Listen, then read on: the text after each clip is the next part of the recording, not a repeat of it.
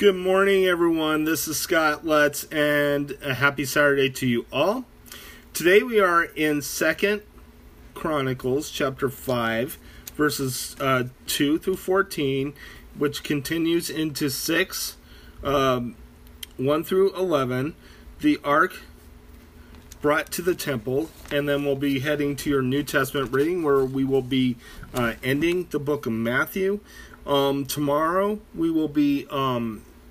Anyway, this ends the NIV book of Matthew, and we are going to wrap up New Testament NIV as of today, because we are going to go to the ESV and start over in the ESV and read the scripture from there. From now on, you will get Old Testament and New Testament.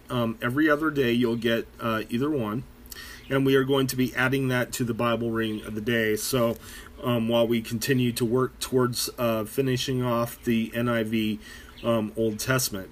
So anyway, let's go ahead and read the scripture. 2 Chronicles 5, 2 through 14, and then 6, 1 through 11, the ark brought to the temple. Then Solomon summoned to Jerusalem the elders of Israel, all the heads of the tribes of the chiefs of the Israelite families, to bring up the ark of the Lord's covenant from Zion, the city of David. And all the men of Israel came together to the king at the time of the festival in the 7th month. When all the elders of Israel had arrived, the Levites took up the ark, and they brought up the ark and the tent of meeting and all the sacred furnishings in it. The priests, who were Levites, carried them up, and King Solomon and the entire assembly of Israel that had gathered about him were before the ark, sacrificing to many sheep and cattle that could not be recorded or counted. The priests then brought the ark of the Lord's covenant to its place in the inner sanctuary of the temple, the most holy place, and put it beneath the wings of the cherubim. The cherubim spread their wings over the place of the ark and covered the ark and its carrying poles. Those poles were so long that their ends extended from the ark could be seen through the front of the inner sanctuary, but not from outside the holy place. And they are still there today. There was nothing in the ark except the 2 tablets that Moses had placed in it at Horeb, where the Lord made a covenant with the Israelites after they came out of Egypt. The priests then withdrew from the holy place. All the priests who were there had consecrated themselves regardless of their divisions. All the Levites who were musicians, Asaph, Heman, Jeduthun, and their sons and relatives stood on the east side of the altar, dressed in fine linen and playing cymbals, harps, and lyres. They were accompanied by 120 priests sounding trumpets. The trumpeters and singers joined in unison as with one voice to give praise and thanks to the Lord, accompanied by trumpets, cymbals, and other instruments. They raised their voices in praise to the Lord and sang, "He is good, his love endures forever." Then the temple of the Lord was filled with a cloud, and the priests could not perform their service because of the cloud, for the glory of the Lord filled the temple of God. Then Solomon said, this is now chapter 6, verses 1 through 11. The Lord has said that he would dwell in the dark. The Lord has said that he would dwell in a dark cloud. I have built a magnificent temple for you, a place for you to dwell forever.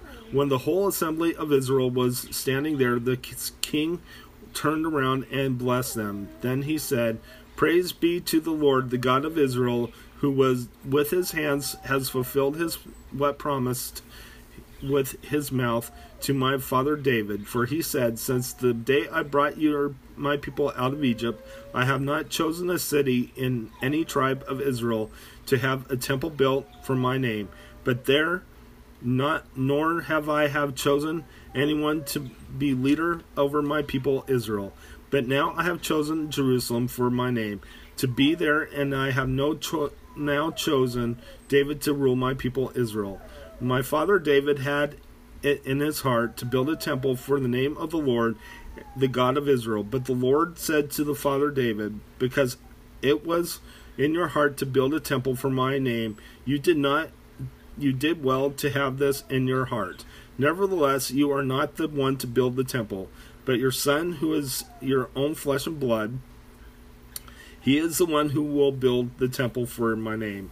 The Lord has kept the promise he made. I have succeeded David my father, and now I sit on the throne of Israel, just as the Lord promised.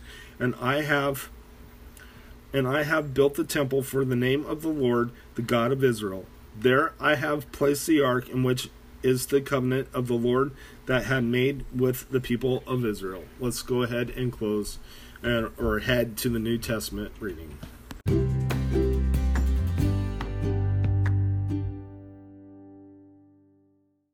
Hi everyone, this is Scott Lutz, and today we are in Matthew chapter 28, verses 1 through verses 1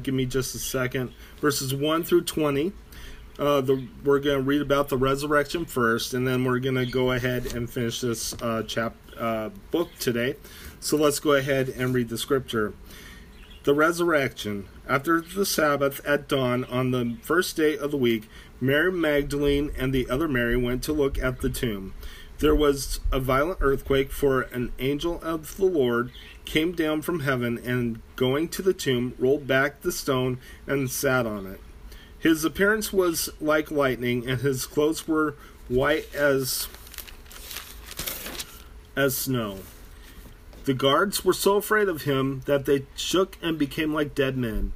The angel said to the woman, "Do not be afraid, for I know that you are looking for Jesus, who was crucified. He is not here. He has risen, just as he said. Come and see the place where he lay. Then go quickly and tell the disciples, he has risen from the dead, and is going ahead of you into Galilee. There you will see him. Now I have told you." So the women hurried away from the tomb, afraid yet filled with joy, and ran to tell his disciples. Suddenly Jesus met them. "Greetings," he said. They came to him, clasped his feet, and worshipped him. Then Jesus said to them, "Do not be afraid. Go and tell my brothers to go to Galilee. There they will see me." The guards report. While the women were on their way, some of the guards went into the city and reported to the chief priests everything that had happened. When the chief priests had met with the elders and devised a plan, they gave the soldiers a large sum of money, telling them, "You are to say, his disciples came during the night and stole him away while we were asleep. If this report gets to the governor, we will satisfy him and keep you out of trouble." So the soldiers took the money and did as they were instructed.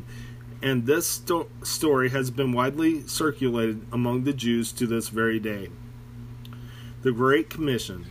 Then the 11 disciples went to Galilee, to the mountain where Jesus had told them to go. When they saw him, they worshipped him, but some doubted. Then Jesus came to them and said, "All authority in heaven and earth has been given to me. Therefore go and make disciples of all nations, baptizing them in the name of the Father and the Son and of the Holy Spirit, and teaching them to obey everything I have commanded you. As surely as I am with you always to the very end of the age." Let's go ahead and close in prayer. Dear Lord Jesus, I just praise you. I thank you for everything, Lord God. I just ask that you watch over us and keep us safe from the enemy, I pray. In Jesus' name, amen. God bless you. Have a wonderful day.